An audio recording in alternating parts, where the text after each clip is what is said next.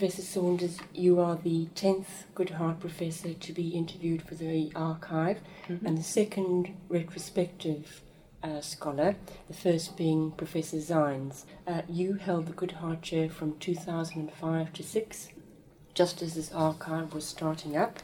I'm extremely grateful to you for sparing the time from a very busy schedule participating in the Public Law Conference. Thank you very much. Currently, you are the Laureate Professor Emeritus at Melbourne Law School, and you're also the Director for the Centre for Comparative Constitutional Studies. No, I'm the founding director of that centre. There is a current director. Thank you. Just alter that. We obviously don't have much time this afternoon, but I hope we could go through a few topics, starting with your early life, your university education, your professional career, the Goodhart tenure, your research, and then some general views on the constitutional way forward, both for Australia and post-Brexit UK. So if we could start with your early life. You were born in 1944 in Quetta. I was born in Quetta, which in those days was in India, although it's now in Pakistan on the northwest frontier. And I was born there because my father was in the Indian Army. My mother was American. She'd gone to India to marry him before the war. And my father was actually fighting in Burma for much of the time around the period when I was born, although I do have some photographs of him actually being there, so I'm not quite sure how that happened. And my sister and I castigate ourselves that we really didn't ask either of our parents about that period of their lives. Because now that I'm older and can understand the challenges that must have presented, to have a small baby in Quetta towards the end of the Second World War, when the war in the Pacific was still raging, with your husband away, seemed to be absolutely remarkable. And my mother got us both out of there and on a ship to the United States when I was 3 months old. So it was the most remarkable story, really. Well, it's a fascinating trajectory, and particularly when you look at the position on the map, I mean, it looked to me as though it was sort of a dry, dusty part of the world. But I think that in the period of British India, it was quite a nice spot in the hills, actually. Right. And my impression is that it was a place that you went to get away from the heat of Delhi, for example. I think. Right. But I haven't been back. So. And what made your parents decide then to move to Australia? Well, the Indian Army came to an end, as you know, with Indian independence. So on any view, my father was going to need to find another career. He, in any event, I think, left before the end because he was involved with the Americans in the occupation of Japan after Hiroshima. And we were all there as a family. I was in Japan when I was 2 with both my parents. And that lasted for a couple of years, and then they just needed to decide where to go and what to do with their lives. And my understanding is that wartime Britain, I think, wasn't particularly attractive to either of them, just because life was so hard, although I had grandparents there. And they tossed up between the United States, Canada and Australia. And came to Australia, and in particular to Melbourne, I think, largely because there were other people from the Indian Army who were there, and they would know some people when they arrived. So they began their new life in Melbourne, which is then where you obviously... I grew up, and my sister was born, and really my parents also lived for the rest of their lives. And you went to the grammar school, the Church of England Girls' Grammar School. Do you have any memories of that period? Yes, of course I do. I mean, everybody remembers their schooling to some degree. And it was a perfectly comfortable period. Rather more interesting, I think, during my sort of schooling was that we used to go backwards and forwards to the United States because my mother thought, possibly wrongly, that she needed to do that to maintain her American citizenship. So we had a sort of slightly cosmopolitan childhood anyway in that respect. And I mention that only because I was interviewed by my grandson, who's now 18, but a couple of years ago when he was a little younger, he decided he would interview me for a school project. And he asked me a question, which was, what was it about my early life that proved influential? And I'd never really thought about that before. But I said to him, and I'm sure it's right, we moved around a lot. My parents didn't come from Australia. We moved around a lot anyway. And so I just grew up knowing there was a world out there. And I think that has actually been quite influential, unconsciously, in the way in which I've approached life. And an early start. And to this day, I mean, you are very not averse at all to travel. No, but very interested in how people live and operate their systems of government elsewhere in the world. Endlessly fascinating subject. Which began at an early age.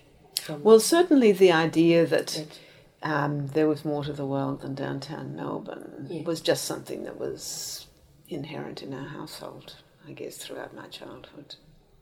While you were at school, were you interested in law at that stage? And perhaps even, I noticed one of your interests is archaeology. Did that begin at that period? Look, I think I was interested in history at school, and my interest in law grew out of that as much as anything else. I did do Latin, classical history, those sorts of subjects at school, as well as other things, obviously. So clearly I was interested in those things, and I did decide at an astonishingly early age that I wanted to do law on the basis of no information about it whatsoever. So I'm lucky it turned out as well as it did. Yes. Professor Saunders, we come now to your tertiary education. Mm-hmm. You did a BA LLB at Melbourne, and you had decided to take law. You did a PhD immediately afterwards, and I wondered whether you had any specialist subjects in your PhD. The PhD wasn't actually immediately afterwards. It was about 10 years later, at least by the time I finished it. So I graduated from the law school in 1966, and I graduated with my PhD in 1976. And in between that, I had 3 children. Hence the delay, and hence also the fact that I did everything in Melbourne. But yes, the topic of my PhD was intergovernmental relations in Australia, which is a sort of an applied aspect of Australian federalism. And then before you settled into your established career, did you do any postdocs anywhere? No. Coming then to your professional career, which, according to your CV, tells me that in 1989 you were given a personal chair as Professor of Law at Melbourne, and I wondered if you could say briefly what posts you had in the interim period between doing your PhD and being awarded your chair. Well, most of my positions were at Melbourne Law School. I did have an earlier position as a tutor at La Trobe Law School, and I don't even recall exactly what happened when, but I think I began as a lecturer, became a senior lecturer, a reader at various stages in that period, and then was given the very considerable honour in those days of a personal chair, that being the sort of chair you didn't need to apply for, which was all very convenient. And at a comparatively young age as well. And you also were made laureate professor, and I wondered if you could recount the circumstances of this appointment, which is a very prestigious position at Melbourne. It is, and again, so the university has been through various stages in honouring its scholars, and the personal chair was one early stage. But after that period, the university started putting in place a system for promotions to chairs. Before that, there had just been a small fixed number of chairs across the university for which normally you applied unless you received one of the personal chairs. Once promotion to professor became a more regular career move, there were a lot more professors in the university. And on the basis of that, the university decided it would introduce a higher category, a category of special category of professor, if you like, as an honour to some of its professors, quite small number, I have to say, and also as a mechanism for keeping them, I think was part of the rationale. So the laureate professors, and I think I don't have the figures right, I don't think, but I think at that stage there may have been around 20, something like that, was just a move driven by the evolution of the university itself. That was in 2007. Mm-hmm. And since then, has the number grown? Well, since then, I think they've gone on to the next phase. They still have laureates, and I don't think that number has grown particularly. But they've introduced yet another category, which is between the laureate and the sort of so-called ordinary professors, so as to be able to recognise the achievements of a wider range of people across the university. Thank you. And the price of being a laureate is that I sit on the committee to decide some of these things. In 2005-06, you were the Goodhart Professor here in Cambridge, and I wonder if you have any outstanding recollections from that period. It was a wonderful period. I was extremely happy here. I loved the time as the Goodhart greatly, as did my husband, I might say. And it was a very productive time, interacting with colleagues in the faculty here. I taught a subject on comparative public law with David Feldman, which was very entertaining for the students, as you can probably imagine. I was also extremely busy at that time because I was, at that stage, president of the International Association of Constitutional Law.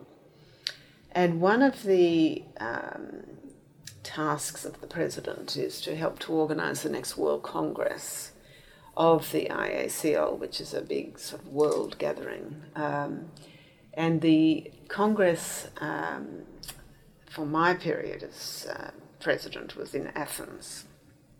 And there were all sorts of glitches with the organisation of the conference, of the Congress, which in the end was a great success. But I did spend quite a lot of time during my time as a Goodhart Professor, rather to my sorrow actually, getting on a plane and going to Athens, and then sort of coming back and traipsing across country again from Heathrow.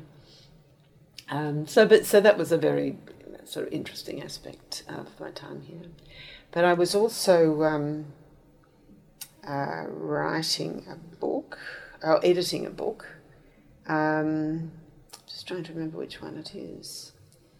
I think it was a book on legislative and executive relations in federal systems, which I was co-editing with a colleague, which took quite a lot of my time. I can still see myself sitting in the Goodhart study, beavering away with this book, plus a number of other commitments that I had while I was here. So it sounds though it was an extremely productive year. It was a very, very productive year. And our family also joined us for Christmas, so that was a very happy memory as well. A nice contrast with a typical Melbourne Christmas. Complete contrast with a typical Melbourne Christmas, but very happy. And I still have contact with a few of the students from that time as well. Two of them in particular, but from Melbourne, and I see them on a reasonably frequent basis. Professor Saunders, that brings us to something of a discussion, or if we could just cover some of your research interests. Mm-hmm. You've written numerous publications dealing with issues of constitutionalism and federal forms of government, many of them comparing different jurisdictions, and I've had try to have a brief look at some of these, but obviously all that I can attempt is a superficial overview. Nevertheless, it struck me that throughout your pieces and your books, there are two sort of thorny issues, if you like, and I wondered whether you could comment on them. The first is the status of the Crown in Australian public affairs, and I wondered how you think this could be resolved or will be resolved. Well, it depends what you mean by the status of the Crown. Are you referring to the article that I wrote there in the Melbourne University Law Review? I was actually looking at this book, The Constitution of Australia. Okay, there's several points to be made about the Crown in Australia. And on the one hand, there has been, as you know, a Republican movement in Australia, which culminated, at least for the moment, in an unsuccessful referendum towards the end of last century. I expect that issue will at some stage come back on the Australian public agenda again, although it doesn't really look like it's going to happen anytime soon at the moment. My own view is that where the Australians went wrong the last time, apart from the fact that proponents of a republic were trying to achieve it in the face of a government that didn't want it, which is always very difficult, is that they took a far too narrow view of what amounted to being a republic. And they did that deliberately because they thought that would be easier to win, an easier argument to win.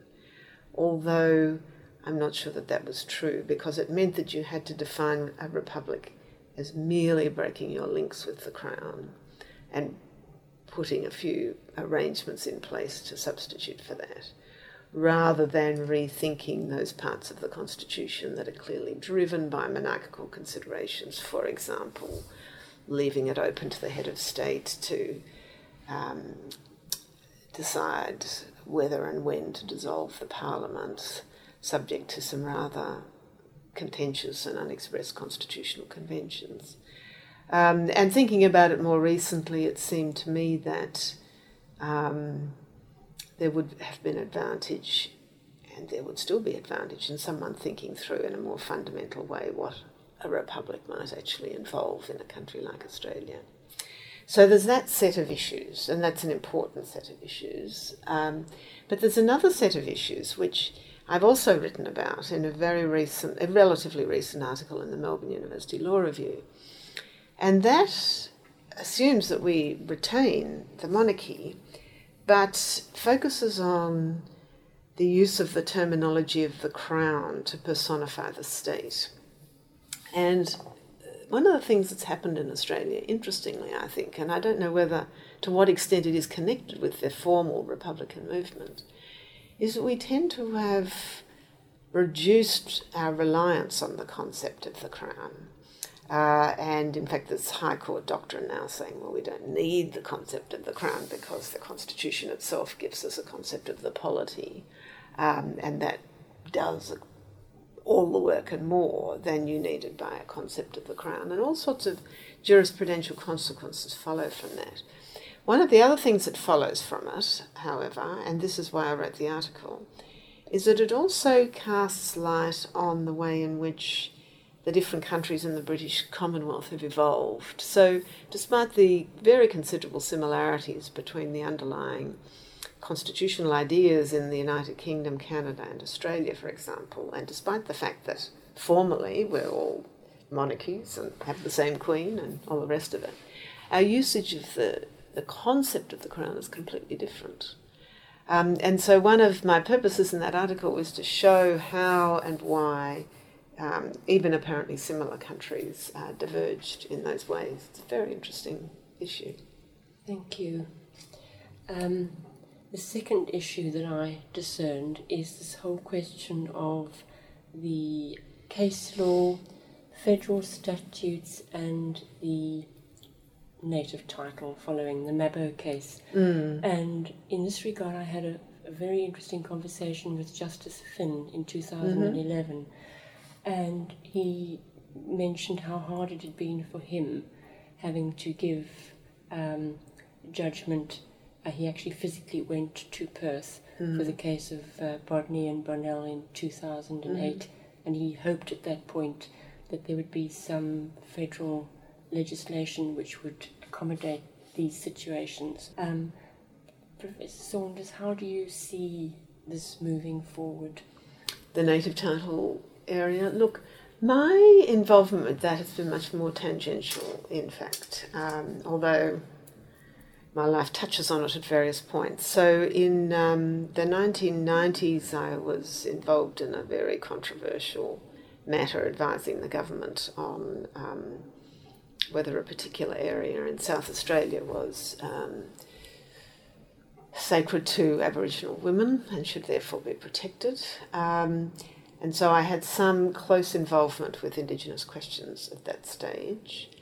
I, of course, like any other public lawyer, am familiar with Mabo and the other decisions of the court that surround it. And more recently, I've become reconnected with these questions in connection with a movement to recognise Indigenous Australians in the Constitution, which may, or there again may not, lead to a referendum either next year or the year after. And I've had some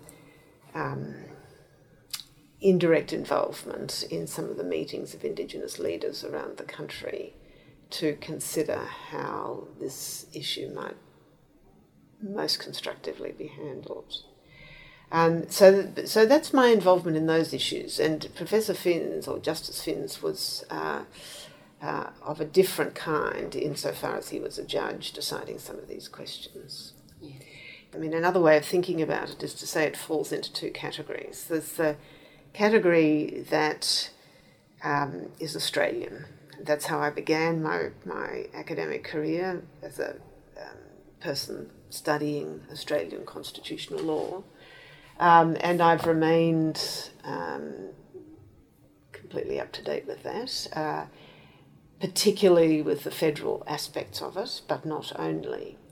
But the second aspect of my work is comparative constitutional law, and that also feeds into the Australian material now, although it didn't always, because it enables me to see Australia from different perspectives as well, and I always think that that's a great benefit of comparative law. So I do quite a lot of work also thinking about comparative law, and in fact that's what I'll be speaking on at the Public Law Conference here. Which leads into the final part of this conversation, which is just some general questions, and I've actually based these upon your considerable experience in comparative federal constitutional work, particularly in common law jurisdictions. And you said in your research paper, Reforming the Australian Federal Democracy, which was published in 2015, that this was the whole question about the sort of interstate relations and then the relations with the actual Commonwealth, and the problems. And you said you didn't think this would necessarily require constitutional change, but that it should not be ruled out. And I wondered what you saw as the ideal way forward for Australia versus in terms of the state-Commonwealth relationship. Well, look, that paper is not so much a research paper as a diatribe written from the heart. We have a federal system which has become increasingly centralised, and it's become centralised without constitutional change, which means that it's done through informal mechanisms, most of which involve executive action. So to that extent it's become increasingly opaque as well, with lines of accountability extremely muddled, presenting a very complex picture for Australian voters. And it has seemed to me that in itself is a problem for Australian democracy, but that in any event, in a country, particularly the geographic size of Australia, to have vibrant elected levels of government at different levels is highly desirable. Canberra is a very long way from most of the rest of the country. and in many ways an overburdened level of government. It can't possibly achieve everything it tries to influence. So my argument in that paper, which I also wrote with a colleague, Michael Crommelin, was the real impediment to doing something about this is just to realise that it's a problem. It would be possible enough to rebalance the Federation with a bit of political will and considerable leadership vision. But, and there's no point in saying it all depends on constitutional change, because constitutional change is very difficult to achieve in Australia. On the other hand, if constitutional change were to be on offer, there are all sorts of ways now, in the light of federal experience elsewhere, including, I might say, in this country, that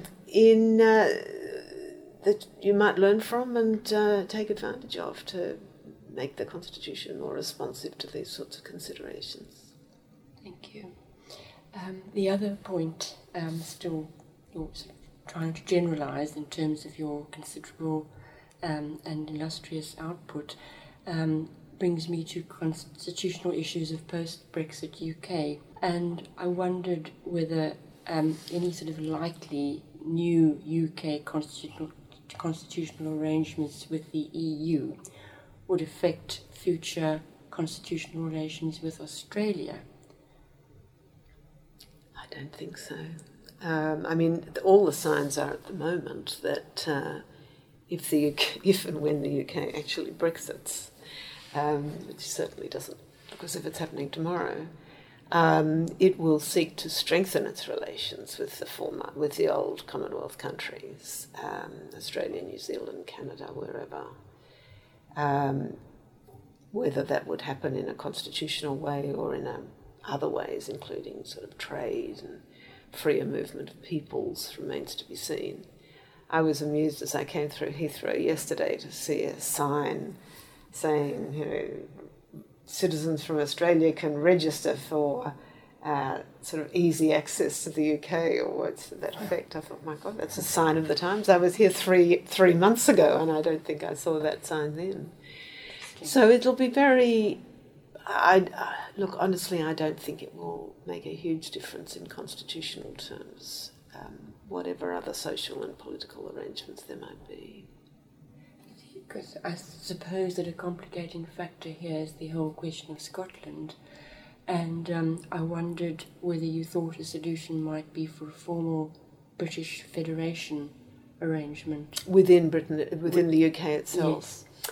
Well, I gave the Williams lecture here a couple of years ago in which I argued that, there's a sense in which Britain is already a federation. It's not a normal one, and we all know it's complicated by the position of England, but its arrangements are now so obviously have characteristics of autonomy for the devolved areas that it's a federal type model of sorts. Whether you will go further down the path to federalise that, if you think that federation requires a written entrenched constitution, which most places do, is another question, because I think that would be a really big deal here. So it seems to me to be a little more likely at the moment that devolution will, of course, remain in place, and it will deepen, not just in Scotland, but in Northern Ireland and possibly Wales. I see that Wales is suggesting yesterday and this morning that it should have a representative on the United Kingdom Supreme Court. But that those arrangements will be held in place by rather more characteristically British ways of doing things, like constitutional conventions and a little bit of self-denial on the part of the centre. Now, that's an interesting model for the world, but it's not a panacea either. I'm no great expert on how devolution works here, but just reading some of the parliamentary committee debates for the purposes of the Williams lecture, and then I maintained my interest afterwards, it did seem to me that the politicians and the bureaucrats in Westminster and Whitehall didn't really seem to have any great understanding of the concept of devolution or great respect for the autonomous decision-making of the devolved units. And unless they get their act together in that regard, there will be problems. I think that's absolutely right. And those problems may in turn drive you to think about some more formalised arrangement. Thank you very much. I can only thank you again. I hope that's been useful to you. A most interesting account, and I know it's going to be of value to our readers.